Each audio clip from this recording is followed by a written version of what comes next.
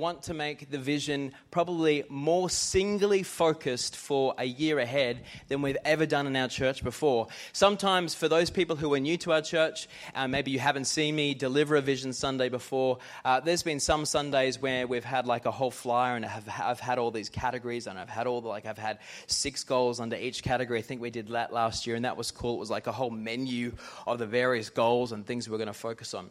But this season and this timing right now for where we are as a church actually is quite different.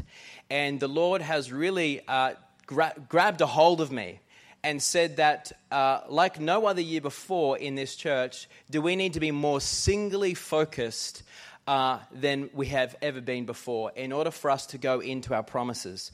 And so who's excited about that? Being singly focused with the vision and really knowing exactly clearly what it is so that we can run with it and not have to worry about any issues to do with motivation towards really pursuing what it is that God has for us. So let's pray. Father, we thank you, Lord, for this time. We thank you, Lord, as I release the vision, Lord, that it's going to be a powerful time. And we thank you, Lord, for your anointing in this house in Jesus' name. And everyone said, amen. One little quick note of housekeeping because it's extra important because we have a lot of our team away today. I just need to make sure the AV team, can you give me a thumbs up that we are recording the message? Excellent. All right. Thank you. Okay. So for 2017, Vision Sundays, you can see behind me, I'm calling the vision Pursue. And that's really what we're going to be doing. We're going to be pursuing the vision with a singular focus for 2017 like never before. And when you think about the word pursue, it's really about going after it and chasing after it. And I think in order to really go for something and to chase after it, you actually have to simplify it and you have to be able to focus on it and limit distractions. Who believes that? And so you're going to see a lot of what I'm focusing on today and what the Lord wants me to share today is going to be related to this theme of pursue. So now I want to move to the next slide, which is telling you a little bit about our story. And to start off with, again, because sometimes, when you're releasing a vision, people, have been here for 7 months. Some people have been here for a couple of years. And so to refresh, Sarah and I have been doing this church for 6 years. And we started with a handful of people in our living room. We've had some good seasons, we've had some interesting seasons, and we've had some challenging seasons. Who thinks that that's probably similar to life? Right? And like any family, you go through some ups and downs. But with our story, I wanted to share this with you, that Sarah comes from a ministry family. So she was raised by ministers, and they used to say grace when they ate food, and they'd pray together, and she went to church pretty much from the time she was born, and her whole life is under that atmosphere of not only believing God and loving God and serving God, but also believing in passionately and serving the house of God as well. Whereas for me, my story is very different, and I came from a non-Christian family, very broken, dysfunctional family, with a lot of alcohol abuse and emotional abuse, and it was very much a shattered family where we kind of went all in different directions.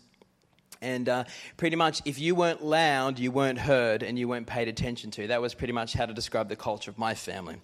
That's why the AV team probably never needs to turn my microphone up, right? So, bless them. So for my background, coming into the kingdom of God, I went down into a spiral of 3 years from the age of 18 to 21, where I was smoking a packet of cigarettes a day, and I was drinking lots and taking drugs, and my life became out of control. A lot of you heard my testimony. This is not giving my testimony today, but just to give you a snapshot, I prayed to God. Jesus came into my life. I got miraculously saved and healed. My life completely turned around to the point where I had to tell all my drug dealers not to come to my birthday because I was now a Christian. It was hilarious. I became a Christian a couple of weeks before my birthday. Amen. And so my life dramatically changed, and I got... when I came into the house of God, I'll never forget there was a particular day within the first 6 months of me being a Christian, and I walked in to the house of God. There was this house of God in Sydney, and I walked in. They were having a conference, and I just walked in, and within the first minute, my heart was just pounding. So I was already a Christian, and I was developing my relationship with the Lord, but I walked into this place, and there was such a presence of God. And can I just say, the number one word I would describe that this house had was life. It was alive, right? The power of God and just the presence of God in people, and you could see that it was a family and it was alive, and they were together and they were united and they had a common cause, and the worship and just the fellowship. And I walked into this place and I said, wow, this is amazing. This is the house of God. And in that moment, I fell in love with the house of God. I was already in love with Jesus, but I fell in love with the thing that he died for, the church. And still to this day, I am in love with the house of God. And so I wanted to let you know that when it comes to our story, we've had lots of prophetic words and we've had lots of encouragement, and we know there's a call in our life to raise up a team and to build the house of God on the earth today. I'm going to talk a little bit about that. But I just wanted to share with you before we launch the vision that this vision today comes from a personal heartbeat. It comes from a living human being story. We are human. We're not perfect. We try our best. But everything that we do in terms of the blood, sweat, and tears that comes into what we do at Forever House comes from the heartbeat that God has given us for the house of God. Is that cool? So I wanted to start with that afresh today. Recently, though, just about 18 months ago, we had the privilege of going with Greg and Julie over to America to the Global Christian International Conference, and that was held in Florida. And we'd been there a couple of times. In fact, we'd gone there once before we launched the church. And it was interesting because it's very rare, even if you go into prophetic-style churches, with which, most CI churches are very much that flavor, where they prophesy and that type of thing. But even still, it's not common for you to get a prophetic word that's sung over you, right? It's common to get a prophetic word that's spoken over you. But it's very rare for a prophetic word to get sung over you. It happens at times, but it's very rare where there's someone who's got the microphone, who's singing, who's the worship leader, sings a prophetic word over you. Well, the day that we were there at this conference, this is before we planted this church, just maybe 4 or 5 months before we planted this church. We had session 1, the worship leader of this church, and there was probably 3,000 to 4,000 people there, just started prophesying over us and singing this prophetic word about us starting a church and planting a church, and that God was on it and God was for it, and he was just prophesying through song. And we're just kind of like, wow, this is pretty cool, right? In a way, it was kind of different, and it was just, I think it was a way of God really getting our attention. You may have heard this story before, but I think it's important to say it again, is that then we had like a little morning tea break after session 1. And then session 2 happened. They decided to do some worship before the speaker came up for session 2. Now, what you don't realize is that the worship leader's wife is also on the team, but she wasn't at the church for session 1. She had something going on with the kids. So she actually didn't know that her husband sang a prophetic word over us, right? So she comes into session 2 and she starts worship leading where her husband's just on the keys. She's got no idea that her husband has prophesied over us through song. She doesn't even know us. She knows of us but doesn't really know us out of a crowd of 3,000 people. So during worship, get this, she points us out and starts to prophetically prophesy over us through song. About you're going to plant a church and God's all over it and blah, blah, blah, blah. Now, what you got to understand is they had no idea. Well, she typically had no idea. When she found out, she said in the whole time that they've been in ministry, they've never seen anyone get 2 prophetic words in a row being sung over them. So is that because we're special? No. Is it because we're called? Yes. But what I'm trying to highlight here is God in that moment was grabbing a hold of our hearts and letting us know this. It doesn't matter what comes against you. It doesn't matter who speaks against you. It doesn't matter who doubts you, who doesn't agree with you, who doesn't like you. God is for you, Brad and Sarah. So when I come this morning with this vision, I come with that sense of understanding that not in us, but in God, we have the authority. It doesn't matter what goes on. We're called to build Forever House, and it comes from a heartbeat, knowing that God's for us. And if God's for us, who can be against us? Who believes that? So I want to start this morning to say that whoever you are, wherever you are in the life journey of this house, we want to welcome you here this morning. We're encouraged to see you here on Vision Sunday, and be ready because we believe that God is for what is happening here at Forever House. And we invite you to come on this exciting journey with us. So the why factor is really important. And why are we wanting to build Forever House? And why are we wanting to build the house of God? Well, first of all, I've explained a couple of the things about our story, but also I think the important thing is this, is that never before, I believe, is the house of God or even Christianity scrutinized than it is today. With the reality of the way the world is, that more and more, where you see old stories of persecution of Christians in developed nations, where Christianity isn't very common. That's, persecution and the attacks on the church and that kind of thing is quite common in those areas. But I believe that even in the Western world, being a Christian, it's actually harder to be a Christian more than it ever has been before, in terms of it's just not cool or popular anymore. Has anyone noticed that? Come on now, who's noticed that? Got a third of you. Who's actually noticed that? Are we awake here? Right, okay. Because if you haven't noticed that, maybe you're asleep, right? It's important, yeah? But the important thing here is this. So it's not necessarily popular. It's not necessarily easier. But in fact, I think more than ever before, it's more important for people to be committed to building the house of God than it ever has been. Why? Because when we're gathered together and we're united and we love each other, because we support each other behind a common vision, it shows the world that actually God actually really is real. And that this thing called the church will not be shaken. Who knows that, Jesus declared that the gates of hell or the gates of Hades will not prevail, right? Who believes that? So more than ever before, there is a season where there's a transition. Has anyone noticed there's a transition right now in leadership across the church? There's a lot of still older senior pastors, but there's a lot of younger people now transitioning who are being raised up, who are planning churches or taking over churches. Who's noticed that?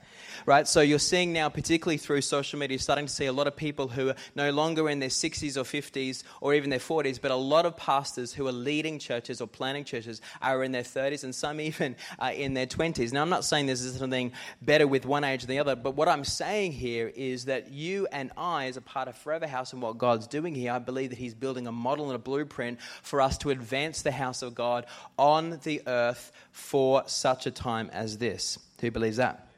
So that's our why. Now let's move forward to bringing a little bit of context. Jess, I'm going to get you to move quite quickly with me here. And just so I'm conscious of time. So the year to pursue our promise. We've brought a couple of messages at the beginning of this year. We've started with the importance of understanding that God's going to open doors. And we've talked about promises. And in a second, I'm going to talk about the context here. But to start here, This is the year. Of any year that we've had, this is our year to pursue our promise. What do I mean by that? I mean that God wants to grow our church. And God wants to grow our church for a couple of key reasons that I'll talk about. But we actually are going to be deliberately focused on growing our church. And 18 months ago, when I went to that CI conference, I talked about the prophetic words that happened six or 7 years ago. But 18 months ago, when we went to this conference, the same building where we got those two singing prophetic words over us, Sarah and I were at a crossroads. And the crossroads were that most of you are aware that we have a very thriving business that just is continuing to grow. And obviously we're leading and pioneering this local church here in Brisbane. And the crossroads was a challenging one because it's like the juggling is becoming even more challenging as the business is growing. And God, what do we do? And He said, go down to the altar and I'm going to whisper into your ear what you're going to do. Now, one part of it was talking to us about how what He was going to do with the business. And that's not necessarily directly relevant for what I'm going to talk about here. But the second part was He directly whispered into my ear and not only whispered, but it went from my ear into my heart and literally was just embedded into my spirit. It became like if I could describe spiritually in a physical analogy, it was like it just felt like this revelation of God talking to me was like a glowing light bulb that was just getting warmer and warmer and warmer. Like it was a supernatural encounter where God was just embedding this revelation so that he would be confident I would know that I would know that I would know that it was God talking to me. Who thinks that God works like that, right? When he wants to get your attention, he does.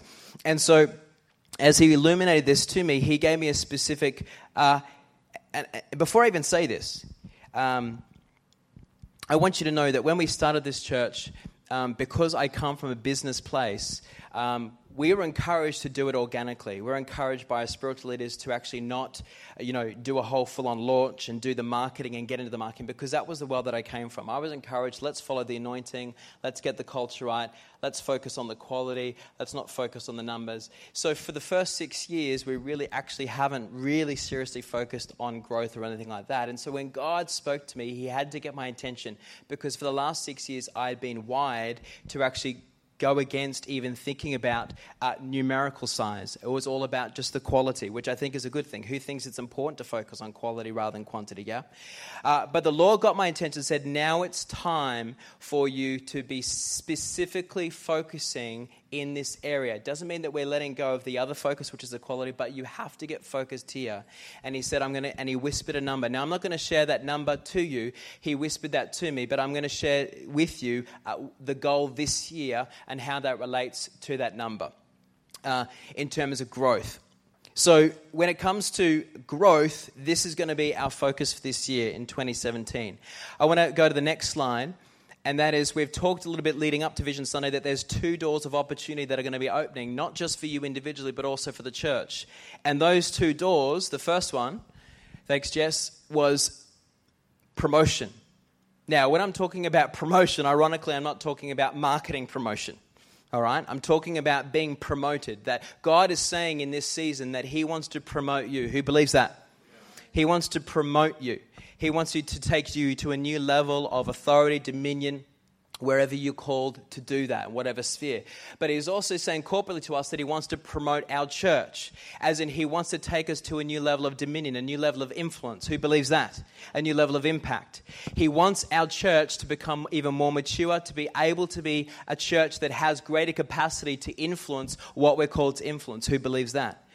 So that's the first door that God is opening in this season that he's asking us to pursue. We talked about that there are some keys to help opening these doors. We talked about dominion mindset, and we talked about having a humble heart. So everything that we're going to do as a church, not just individually, is going to be with a dominion mindset. We're going to pursue it, we're going to go after it, we're going to do it with a humble heart, knowing that we have to rely on God and not going into strive mode and doing it in our own strength.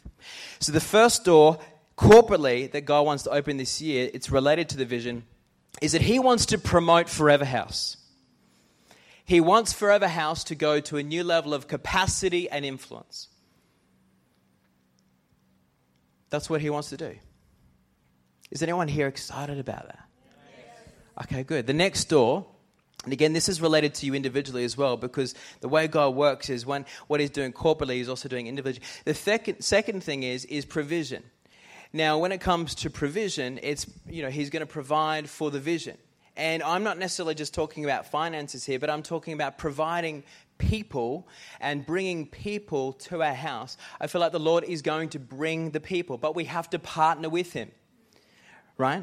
Who knows there are Christians out there that believe that you just pray and you ask God, who's like the cruise ship of destiny, just to come in on your port, and he just randomly rocks up one day, and then the ladders automatically come down and you just walk up and you arrive. Who knows there are Christians who believe that's what faith really is. Right? But faith really is, you can hear the cruise ship, you know the cruise ship is coming, you believe the cruise ship is coming, but sometimes God says, now I need you to get in your swimwear and actually dive into the ocean where there's a bit of fog, and you're hearing where the cruise ship is, and eventually you swim there and you've got to actually, kind of pray and get some energy up and kind of, partner with God to get on top of the cruise ship, and then you might break through and make it happen. Who believes that actually more of alignment to what faith is really like? Faith without works is... good. So faith is not just, let's have a little bit of a moment or an idea and it just, poing, it just happens. So we've got to partner with the Lord. So the Lord is going to provide because he wants to promote us as a church. these two doors that God is saying are our promises. And also our promise is that God actually wants to increase the size of our church. This is a promise, and this is a promise that we're going to pursue. Okay, the next slide. So the core ingredient is, as a church, not just Sarah and I, but as a church culturally, we have to have a dominion mindset to pursue this vision. What do I mean by a dominion mindset? What does that mean? Someone shout out at me. Having authority, yeah. Identity, good. Faith. Confidence, yeah.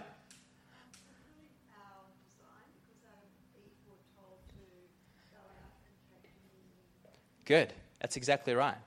So it's like it's fulfilling our design, right? God actually wants us to take dominion. What about the scripture that talks about the righteous shall take it by? Okay, all right. So there's lots of different angles.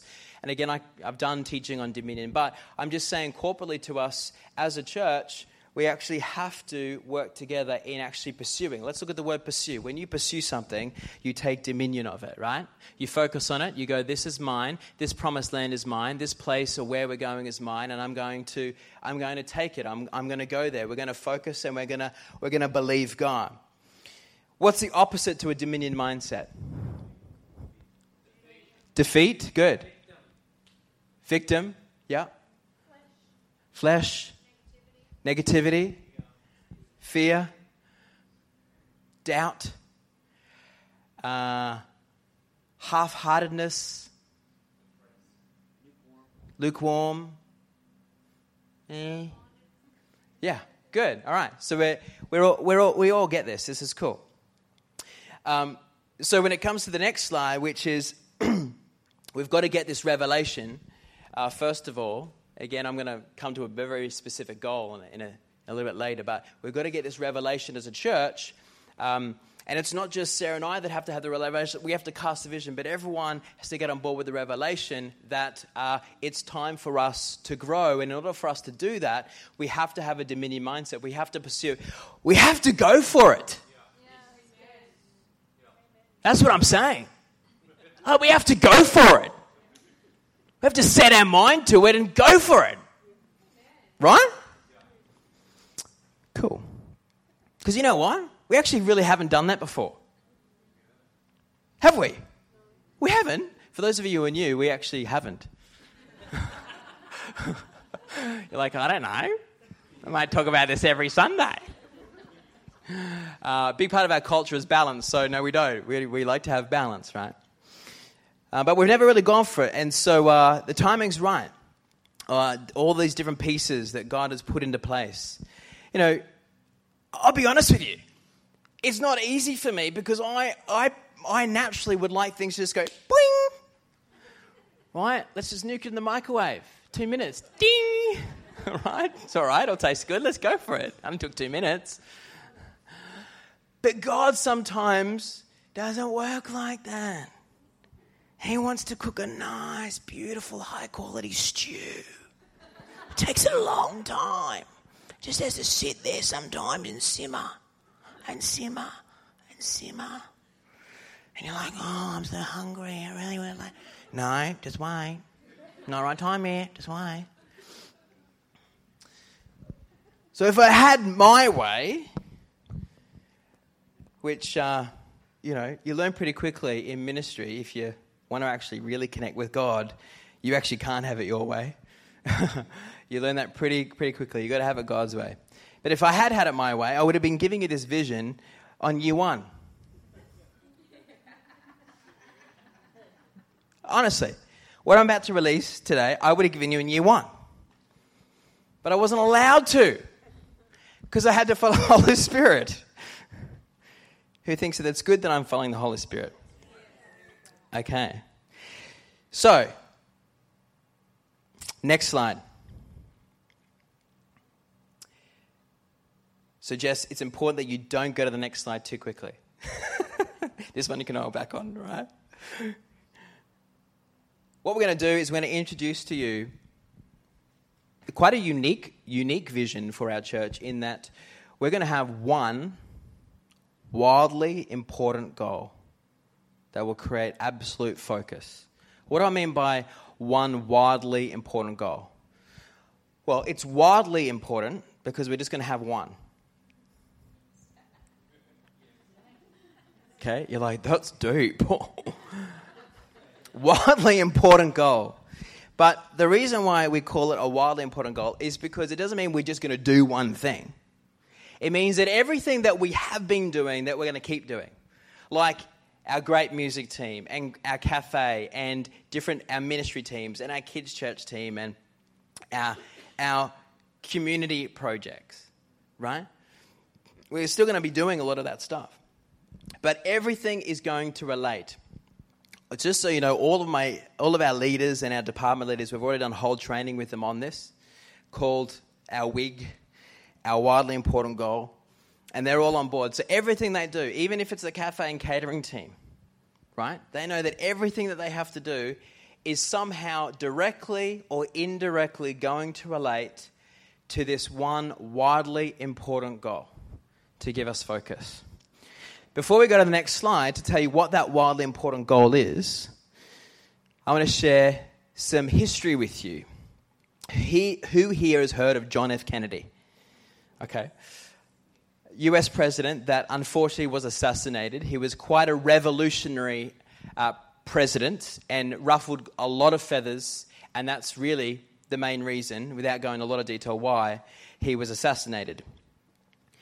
And he had a very similar principle that he applied to the United States as a nation to have a goal and to focus on it.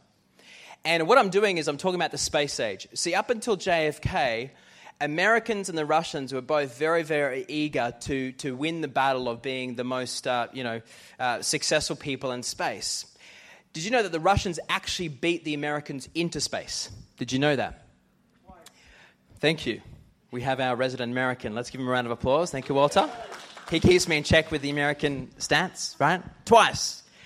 So JFK knew, and this was the Cold War era, right, that for America to be everything that it was going to be, he felt that it was important as a nation at that time that the nation had to focus a lot better than it had been before in their goals around the space age.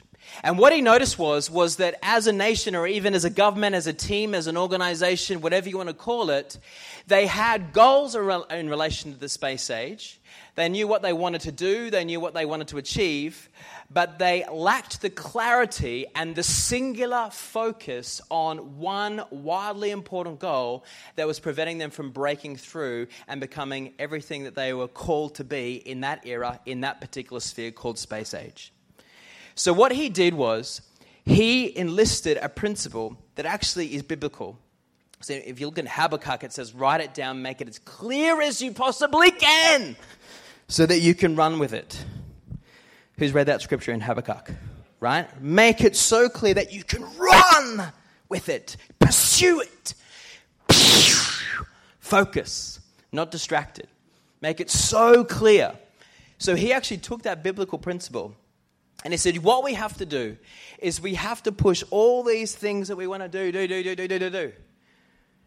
And we have to first define clearly what is our wildly important goal. And so this was what he, in a speech, declared over the nation, was for that season going to be the wildly important goal in order to help them as a nation to achieve that. He said this, I believe this nation should commit itself to achieve the goal that before this decade is out, of landing a man on the moon and returning him safely to Earth.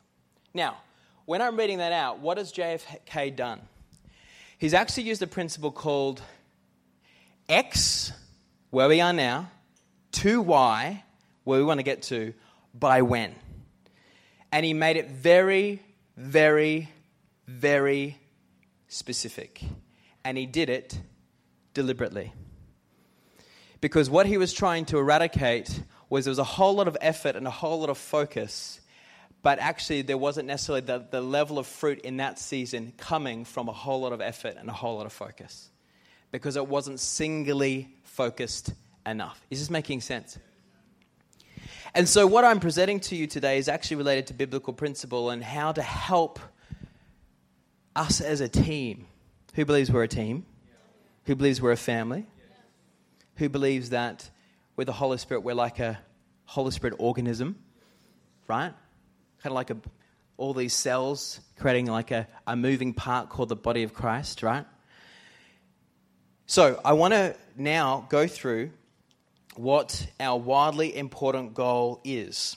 And what you're going to see is it's kind of pretty much X, and it's about growth. It's about numerical growth because God has said, Brad, Sarah, I'm telling you, you have to do this.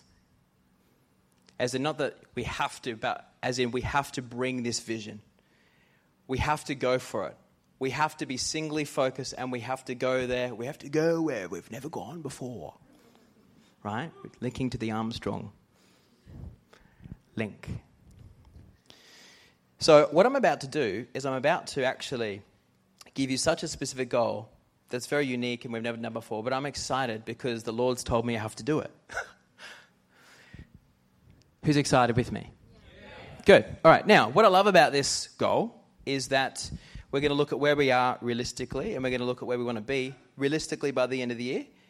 For some people, it might be, wow, that's a bit of a challenge, a bit of a stretch. But what I like is we've prayed about it and it's not a crazy goal, but it's important that we focus on it. So, Jess, you can put up that next slide. All right, so this is our wildly important goal. For those of you who don't know, we have for quite a while consistently had, on average, 60 adults attend our Sunday service consistently, right? Now, we have more members than that. Probably in terms of our church members, we have between, 80 to 90 members, okay? And that's accounting for when some people decide to move on from being a Planet Forever house, then we have new people that come in, become members. So we have 80 to 90 members. But, as you may have heard me talk about before, not everyone comes to church every Sunday. And that's just what happens, right? So we've got people who go away for the weekend or family or whatever, right? So for a good while, a good couple of years, we've had this congregation size of 60 adults. Now, in terms of kids, sometimes we used to have kids in a little bit, and so we're not including the kids in this, but the kids naturally, usually, the numbers will have a specific goal for our kids' church, but the kids' numbers will grow as we naturally bring in more adults because families come with more adults, and obviously kids come with adults. Now, when we're talking about adults, so everyone's clear, we're talking about people who are pretty much 13 up, so we're including the teenagers in this number, okay? We know that they're not actual legal adults, they're teenagers, but just for this particular understanding, because all of our teenagers on a Sunday morning, they don't go to a teenagers program, they sit in here. We encourage our teenagers to come in here on a Friday night for Forever Young. They go to their youth program on a Friday night, but we encourage our teenagers to come in and sit with our main congregation. Anyone that's 12 or under will go into our kids program. So our wildly important goal for this year is to go from 60 adults to 100 adults attending consistently. So that's attending consistently, not members. And I want you to think about by December 2017, so by the end of this year pretty much. Now, when you think about it, that means if you take 60 adults and then you take 20 of those, which is a third, and you add that on, that's 80. Then you take another 20 and then that's 100, right? So think of it this way. We've got 60 adults here approximately right now, right? We take a third, we add that, and then we take that same amount and we add that again. That is our focus in terms of what we want to do as a church. That is our wildly important goal. Now, let me say this to you. That is a goal that has come to us. We have prayed, we have sought the Lord, we have gotten on our hands and knees and we said, God, what is it that you want us to focus on in 2017? That is a direction from heaven. Is there anyone on here who's excited about that? Good. Let's just honor God with what He is saying to us. Okay, now, so that's specifically the wildly important goal. Now what we're going to do is we're going to talk about some strategic keys about, as a church, how we're going to work together to make this happen. So I want to talk about the next slide, which is a really, really important philosophy around and behind supporting the vision for 2017. And that is the heart, head, and hands focus. And that is, with these three things, as the body of Christ, as the army of the Lord, as a living church, as a people of God together, there are three main things of ourselves that we have to activate to be able to mobilize us as a team to help to pursue the vision that God is calling us to pursue. We have to activate our heart, we have to activate our head, and we have to activate our hands. And so let's first of all talk about the heart factor.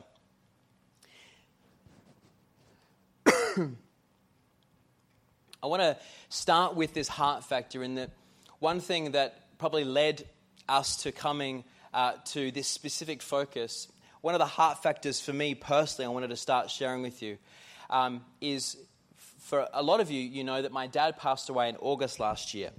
And one of the positives that came from Dad passing was that God was able to get my attention in a way that maybe he hadn't got my attention for the last year or so. And so that was a positive that I took out of it. And what God did in that moment is that he, in a fresh way, reminded me, it's not like I'd lost the revelation, but he reminded me this, that people matter. People matter. People matter to God so much. Can I get everyone to say people matter?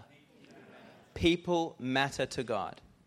So much that he started to say, we need to pursue people. As in, we need to pursue people because people are important to God. People matter. Are we focusing on pursuing people and bringing them into the house? People matter.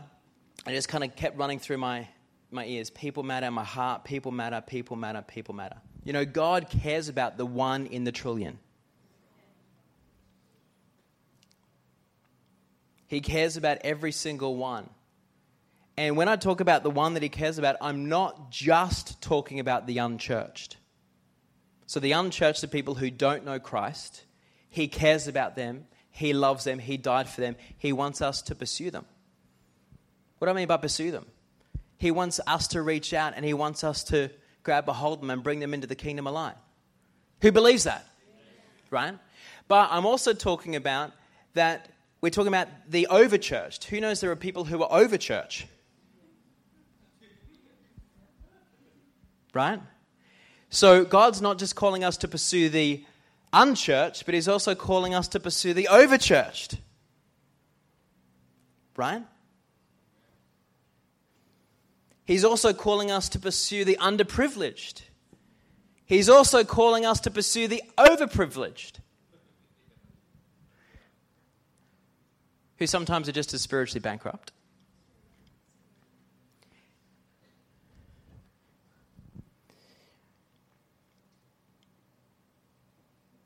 You know, when we look at Scripture, and I want to look at Luke chapter 5, verse 1 to 11, Jesus commands us to grow his church. He commands us. And in this story in Luke, where he asks these men to launch out into the deep, and he gets them to launch out into the deep and step out by faith, and he forces them and encourages them to be uncomfortable, to shift their faith, and then to give them direction. And I want to read this scripture here. Luke chapter 5, verses 1 to 11. So once while Jesus was standing beside the lake of Gennesaret, I knew I'd pronounce that correctly, and the crowd was pressing in on him to hear the word of God, he saw 2 boats there at the shore of the lake. Now, what's important about this story is that story is happening at the beginning of his ministry. Right? So it's an important season for him. The fishermen had gone out of them and were washing their nets. The fishermen had left the boats and were washing their nets. They were done for the day. They hadn't had a successful day at all. There wasn't much out there. In fact, there was very little fish that they'd caught. he got into one of the boats, this is Jesus, the one belonging to Simon, and asked Simon to put out the boat a little way from the shore. And then he sat down and he taught the crowds from the boat. And when he'd finished speaking, he said to Simon, "Put out into the deep water and let down your nets for a catch." And this is Simon's response. Listen to this. "Master, we have worked all night long, but have caught nothing. Yet if you say so, I will let down the nets." When they had done this, they caught so many fish that their nets were beginning to break. So they signaled their partners in the other boat to come and help them. And they came and filled both boats so that they began to sink. That's how many fish they were catching. But when Simon Peter saw it, he fell down at Jesus' knees, saying, "Go away from me, Lord, for I'm a sinful man." So we had this revelation. This guy is a miracle man. For he and all who were with him were amazed at the catch of fish that they had taken. And so also were James and John, son of Zebedee, who were partners with Simon. And then Jesus said to Simon, "Do not be afraid. From now on, you will be catching people." Other interpretations, "You will be fishers of men." When they had brought their boats to shore, they left everything and followed him. Church, this is our season to fish. This is our season to fish. Will it be our only season? I don't think so. I'm just saying 2017, this is our season to fish. And like this story, it's going to take a pursuing heart. It's going to take a heart factor. It's going to take focus. It's going to take commitment. It's going to take a dominion mindset. It's going to take you and I being united behind this wildly important goal that God says to you and I, "Hey church, if you are the church, be awakened to the fact that people matter to me, and if people matter to me and I'm your God, then I want you to pursue people and take them out of the kingdom of darkness or out of that depressive cloud or out of that disconnection from the local church and bring them back into the house of God." This is our season to fish. We know in Matthew, "Go out into all the world and make disciples." Notice it doesn't just say go out into all the world. It says, and make disciples.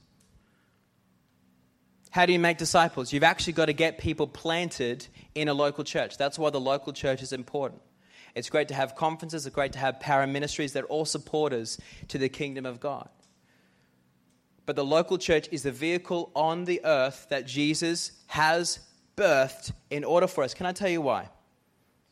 A lot of people go, "Oh, but it's all about body of Christ." Yes, but discipleship means discipline. Discipline means accountability. Accountability means nurturing, loving, and also guiding, correcting, helping, assisting, praying for, encouraging, mentoring, coaching. You can't do that if people are just floating all around and they're not knitted into a consistent community. Come on now. If you're not a part of a consistent community, how can you actually partake in all of those ingredients required for healthy discipleship? And we're not called just to go out, full stop, exclamation mark. We're called to go out and to make disciples. We're called to go out into whatever we're supposed to do with a heartbeat to invite people into the house of God. They may encounter God outside of the house of God. It doesn't mean they have to encounter God here. We can witness to them. We can pray for them. We can lead to the Lord out there. We can bring them to a conference, do an altar. We lead them, Lord, here. But at the end of the day, whatever we're doing, we've got to invite. We've got to be. Forever House is called to be an open house. We're opening this house up and we're inviting people in. I declare before you, this is an open house.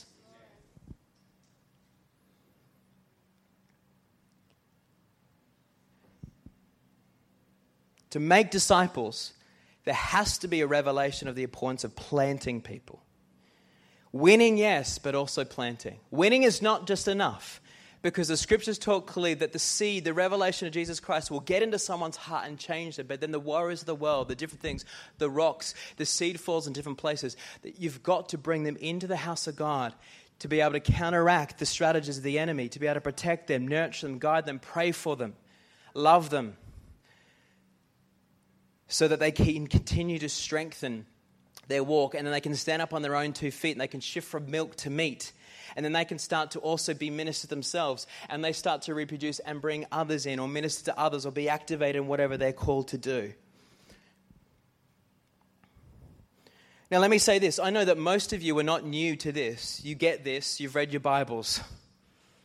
But the Lord's saying we need to freshly awaken to this, because this is what we're called to do, to enter our promises, to take dominion. There's an awakening of our hearts. This is the heart factor. That people matter, church. People matter. People matter. We're going to pursue people. See, in the scripture here, it's not in our own strength. The Lord says, position yourself. Get on board, pursue, but I'll do the miracle. So yes, we have to partner with all. They had to get uncomfortable. They just, they'd had a whole season. Like, let's say that whole day was like all of 2016. Oh, okay, well, we've done church, and we worked and we served, and now the pastor's, encouraging us to, kind of singly focus and go out in the deep, and we want to go from 60 to 100. Well, in a way, it's kind of like Jesus' kind of voice has spoken to my heart. I'm just the messenger of the shepherd, saying, you know what? We just need to position ourselves, and we have to get behind this vision. We have to have one wildly important goal. We're going to talk about how we're going to do that, but it's about getting behind it. So it wasn't in our own strength, it wasn't in their own strength, but obey the Lord's command, step out, get uncomfortable, go out into the deep water, and watch to see what I will do when you step out by faith. The other thing about the heart factor is, why is this important? Why is this timely? Because the heart is always related to the why. God wants to promote our church in capacity and influence. And let's all have a reality check. We need to build greater capacity for this church to impact this city for Jesus. We actually need, think about this. Now, I know there's definitely a focus on quality. I'm all about quality. But more than ever before, we've got to realize that 100 hearts, heads and hands activated and mobilized is going to have greater capacity and influence than 60. Come on now. And then the 100 that are activated can then grow to the next level, and so on. So it actually is a lack of wisdom if you're all about quality and you don't actually put any importance or priority on the principles of quantity.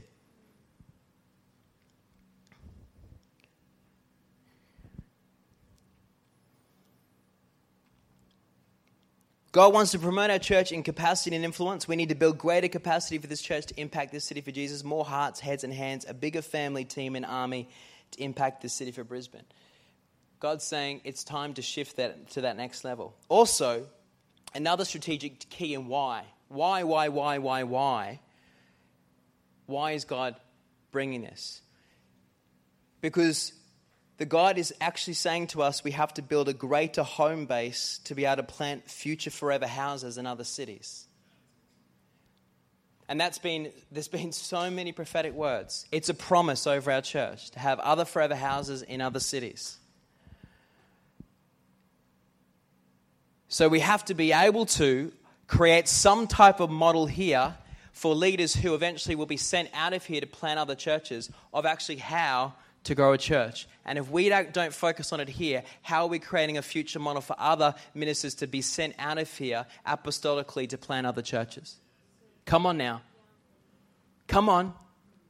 This is the home base where they're going to learn that so that they can model themselves off it. They can see it. They'll have the faith and capacity to be able to plant a church because they've seen an army mobilized from 60 to 100. And they can see that God moves when the people focus and unite behind the vision.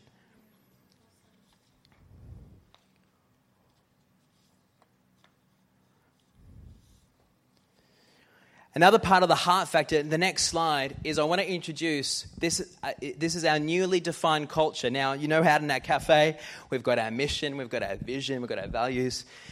Sarah has to hold me back. I think I just want to have canvases everywhere right now. No. But again, we're getting more specific because it's a biblical principle. To write it down, make it clear so it empowers people to run with it. And so I want to share with you our culture that's just going to be defined in a new specific way. And I'm actually going to be calling this our pursue culture. It's our culture that helps us to unite, and it's going to be a strategic key. The culture of our church, understanding how we want to operate together, is going to be a strategic key to help us to pursue this vision for 2017 and beyond. And so this pursue culture is going to be 4 main attributes of our culture. The first thing is that we're called to be personable. What do I mean by that? That we're an open house and that we're personable. What is it about when someone's personable? What does that mean? That they actually like people? That they actually like the idea of going, oh, hi, how are you? Hi, I haven't seen you before. What's your name? Jason, I'm Brad. Nice to meet you. So is this your first time here? That's personable. Who knows that Jesus was personable? Come on now. Who knows that your Christianity is not defined by your personality? It's defined by the anointing that's activated within you to break through any barriers or limitations of your personality. Right? I mean, when you get to heaven and you meet Jesus face to face, do you expect him to be like this?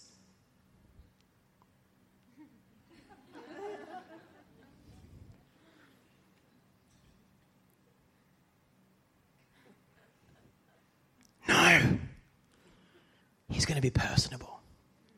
And if he's going to be personal in your home called heaven, does he want you and I to be personable in his house called the church? Come on. Personable. Right? Personable.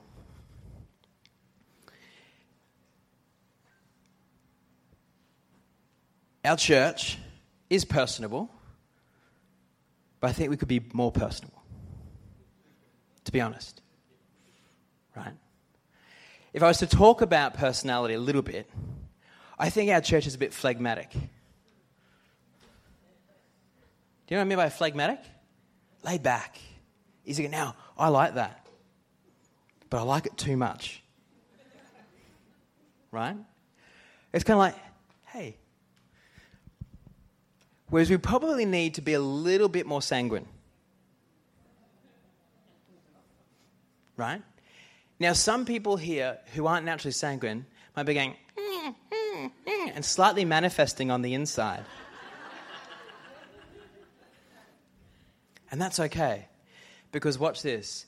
Primarily, Jesus will always call you to be yourself and to always stay within your authenticity zone. So it doesn't mean I'm going to suggest our culture is going to be like,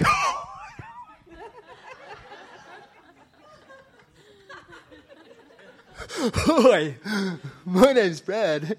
Welcome to Forever. Okay, now if you are like that, that's great. God bless you. We'll probably have to do some training just to rein it down a little, right? But if you're not naturally the outgoing person, I'm not saying you have to be someone that you're not to be able to fit on. I'm just saying generally as a team, we need to work to have an open heart and an open house and be warm and engaging and personable to reflect Christ. Who believes that? Second thing is positive. And what I mean by positive is that we're called to impact people with the good news called the gospel. Right? And so if we're living testimonies of the good news, do you think that we should kind of be making out that we're thinking we've got good news in our life? Instead of talking about everything that sucks? Right? So positive. Our culture is going to be positive. Speaking life. Full of life. Encouraging. Personable. Positive. Passionate. All the introverts are just squirming right now. I'll pray for you later. We'll have a room ministering to you. Passionate. It's like, okay, for you, Pastor Brad, you get to write this down. Passionate. Passionate. Watch this. We're personable. We want to invite people. We want to welcome people. We are positive. We're encouraging. We're upbeat. We're passionate about the house of God. So it means we get involved. We help out. And we encourage other people to get involved because we're passionate about the house of God. And we're purposeful, knowing that we're the church, not just today from 10 to 12, but we're the church 7 days a week. We are purposeful. We're out there, we're influencing. We come in here as saints to be empowered with the word of God, be ministered to, so we can go out there and we can influence the world for Christ 7 days a week. We're purposeful. So one of the strategic keys is for all of us to be examples of living out this culture. Who thinks that that's important? The heart factor. Let's move to the head factor. The heart factor was why. The head factor is how and now. What and now. So I want to share this with you.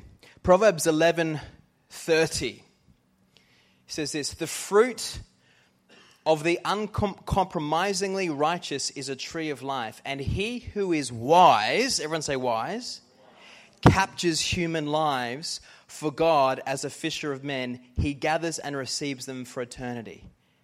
Shorter versions say that fruitfulness comes from people who are righteous, and that the wise are the people that win souls. Basically, it's saying that it takes wisdom to win souls. So we're going to apply wisdom to how we're going to go from 60 to 100. And the wisdom is here. We have, and you can see already, we're going to be very, very clear. Where are we going? You know, when there's a lack of vision, people get bored. People get demotivated. People are like, oh, ho-hum, what are we doing here? What's this all about? Okay, what are we doing here? What's this all about? For the next 12 months, it's all about doing everything related to the wildly important goal of going from 60 to 100 adults consistently attending a Sunday service by the end of the year. Very clear. Being clear. Everyone say clear. So we're going to be clear. We're going to be focused. Ever noticed that today with Facebook, when you RSVP to a party, most people don't say yes, they say maybe? Because they're always wondering, well, I don't really commit to that because if something else better comes up, then I've got that I can do. Right? Do you know that sometimes people are like that when it comes to the house of God? I might go to the house of God on Sunday, but, you know, I might have something else better come up. So I'll just wait and see. Right? We have to be focused. We have to be focused. We have to be following one course until it's successful. Focused. We're going to block out the noise. Oh, maybe should we do this, and maybe we should do that, and we should, should we do this during worship? We should have this, and we should do this. All of that is going to still happen, but it's everything about supporting the one key focus of actually building our congregation for 12 months. It's going to be focused. Be organized. We're going to be organized. For those of you who don't know, our department leaders received the whole 12-month calendar in advance, 2 weeks in by January. And hopefully, I'm sure, because they're all leaders, they have that in their diary. Amen. But all of our leaders know everything, every single event, everything is happening from now right through to New Year's Eve. Okay? And then they're going to pass it on to the teams. We've never done that before. Okay? So we're going to be more organized as a church than ever before. For those people who are naturally disorganized, it's okay. We're going to do it together. See my smile? Together. We won't let you struggle in the corner by yourself. And, you know, what I like about this being organized is keep the main thing the main thing. We're going to keep the main thing the main thing. Next one is be brave. I think in life, in whatever we're doing, at times, we can all at times fall into this pitfall of holding something back. Not being all in. Not being really committed. Not having a healthy disregard for the impossible. And so we've got to be brave. And by focusing in on this one goal, it's going to help us. I think it's going to really help us to shift a couple of things in terms of, I believe God's saying this in relation to being brave, that this year we're shifting from being a dream house to being an action house. We're shifting from hoping to doing, and we're shifting from believing to seeing. So we're going to be brave. Who believes that? And, unlike last year where I said all the different things that we're going to do through all the different departments, our department leaders are on fire right now. They're very focused. We're having another meeting with them this afternoon. And so whatever team that you're involved in and you participate here at church, you'll be informed over the next little while about how the focus of every department and team and ministry here at our church is going to be related to this one wildly important goal. But, there's amazing things that we're doing. Even our admin team, our website's being finalised at the moment. When you want something good, it always takes a little bit of long time. We're going to, be doing some practical things. So when it comes to the head factor is important in terms of we're going to do some practical things. We're going to be actually doing marketing. We've never done marketing before. So it's not just going to be about getting you people, getting all of our church to invite people to our church, but we're actually going to be letting the community know about Forever House. We've never really done any marketing before. We're going to be doing a revolutionary marketing program that's cutting edge, and we're going to go for it. We're going to pursue it, and we're going to, it's all the green light. We've never done anything like that before, but this is the year that God's saying, I need you to go for it. It's time. Take dominion, go for it. You have permission. So we're just going to run with it. Everything that we're doing in the music and the creative team with audiovisual is all about, taking it to the next level. But with the cafe and catering team, who's seen the new kitchen?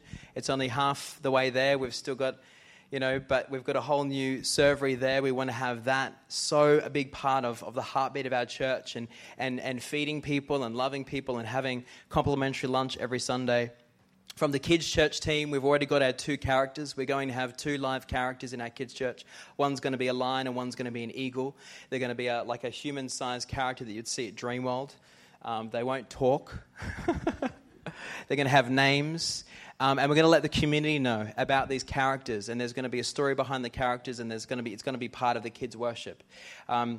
With the events team under Thomas and Sandy's leadership, everything is about being streamlined, so there's order in the house, and we're running everything. The ministry team, Dallas is going to be doing specific training with the prayer and ministry team on how to minister, but how to do it with wisdom, how to make sure that, when we're ministering the Holy Spirit, we're doing it with excellence. And there's just so many things that we're focusing on in every department. It's all going to be related to this one wildly important goal about building our capacity. Another important initiative is we've got Chris Mercer, who's heading up a new department called the People Connection Department. He's going to be working 1 day a week from midday to the afternoon, actually calling all of our new visitors and actually meeting with them, organising a one-on-one, having a conversation about their goals and their dreams and what they look for in a church, and recommending different things that they can get plugged into to really help once, you're working hard to invite people here. And they fill out Connect cards, and he's going to, he's just got such a gift to relate with people. He's just got such a sweet spirit about himself. This is just an anointing on his life, just to love on people and to see them getting planted in the house of God. So, I could spend the whole time about all the initiatives. We're going to be rolling that out over the next couple of months. But importantly, in this sermon or this message today, it's more about I need you to catch the heartbeat of why are we doing what we're doing. And so there is going to be a head factor. It's not just about praying. We're going to have prayer specifically about the community and praying, and there's a whole spiritual side to this. We understand that.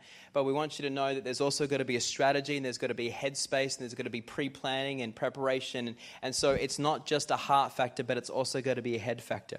And so when you participate and you work with your leaders and your teams and the departments and whatever ministry you're involved in here, I want you to get behind your leader. If there's any new initiatives or we're going to make adjustments or changes to the thing, it's all going to be because we feel the Holy Spirit is saying we need to fine-tune here, we may need to make an adjustment here, we need to do this differently in relation to this wildly important goal that the Lord has given us. So that's the head factor. I want to finish with the hand factor. I'm going to ask the musos just to come. Just a couple of them is fine to finish off.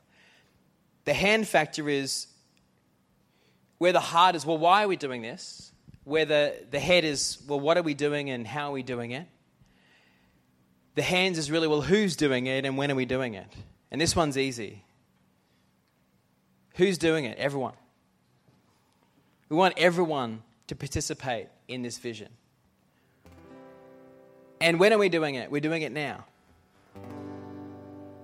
It's like, let's go. And so how can we have everyone activated and getting involved now? Well, there's a couple of things. And that is, we'd like to see people get involved. One thing that I have huge respect for, and I love about our church, but I'd like to see change, is that 20% of our people do 80% of the work.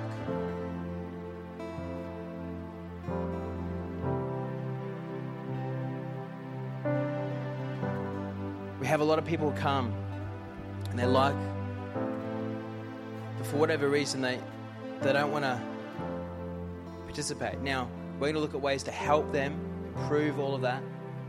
But what you can do is, if you are a part of a team and you are serving, we're encouraging you to help us to build a culture of, let's get involved.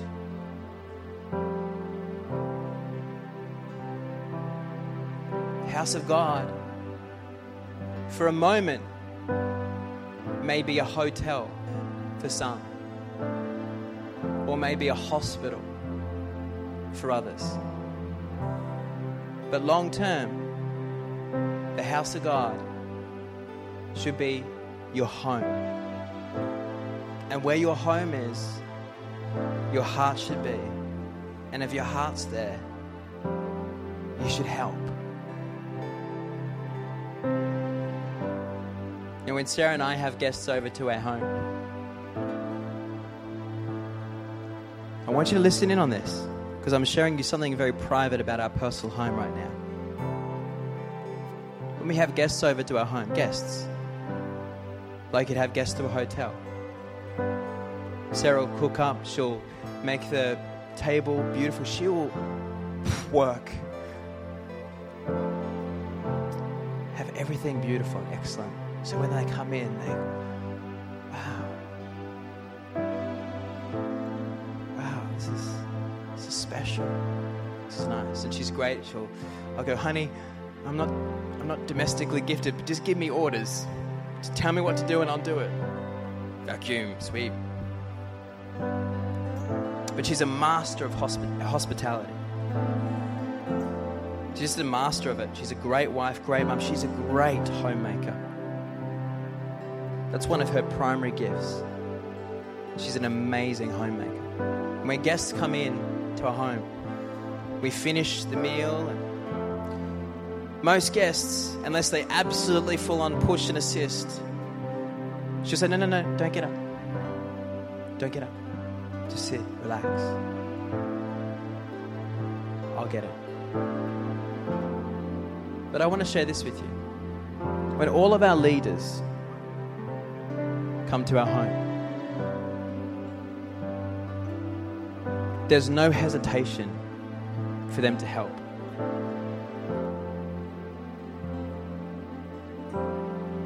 We don't even have to ask. In fact, most times we have our leaders over, the dishes are done before everyone's gone. Everything's clear, everything's back to order. And I'll tell you why.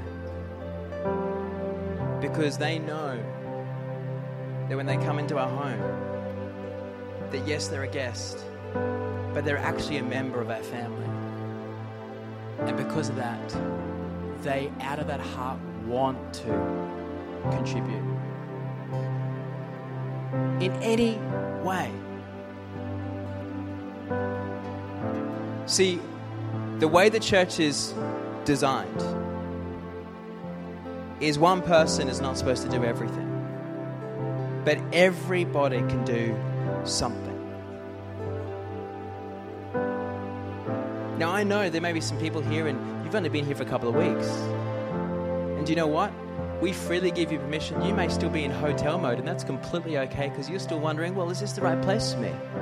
So you can breathe in, you can breathe out.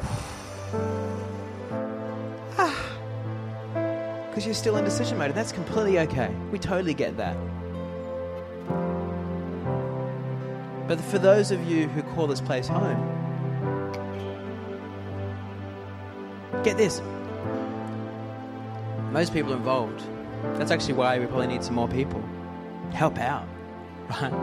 But also, when you have this culture, see, when we have our leaders over, I notice when one gets up, then the other gets up, then the next person gets up. And when there was a table of 12 people sitting, there's just a couple people left because everyone's encouraging everyone to help, to get involved. The other thing too is, besides being involved, the hand factor is we've got to be invitational, church. We've got to be invitational. What does that mean? We've got to invite people to our home. You're going to invite people to your home. What home am I talking about? Am I talking about necessarily your home? Well, yeah, that could be it. Put up your hand if this is your spiritual home. Okay, put your hands down. We're going to invite people to come and check out our spiritual home. Unchurched, overchurched, underprivileged, overprivileged.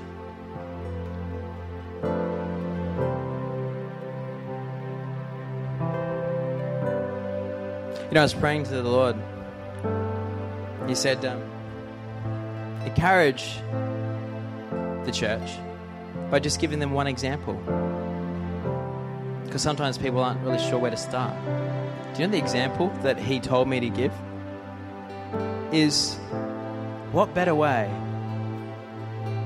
to talk about life and witness to someone than your hairdresser or your barber? There's a good friend of mine, Brian Andrew. He's preached a couple of times here, Pastor Brian Andrew. I think he's invited something like 17 hairdressers over his lifetime to church. 7 of them are Christians today.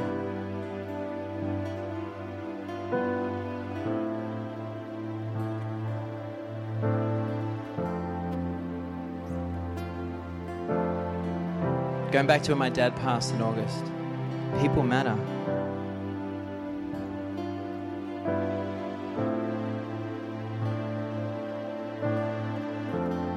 People matter to God.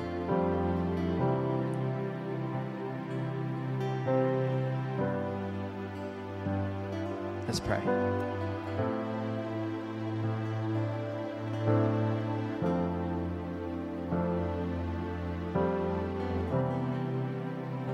God, we thank you for this exciting journey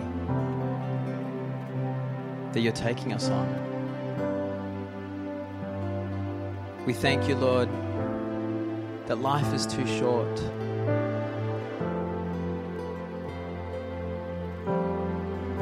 to live in regret or to not be excited and passionate about this cause of Christ.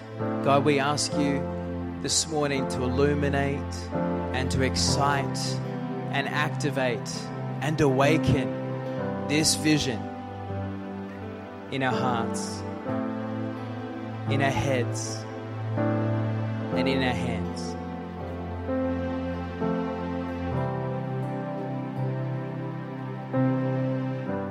Pour out your rain, God. Lord, where your word and where your inspiration has been seed, it's gone into people's hearts, Lord. Now just pour out your rain. Let it rain. Lord, rain on your people.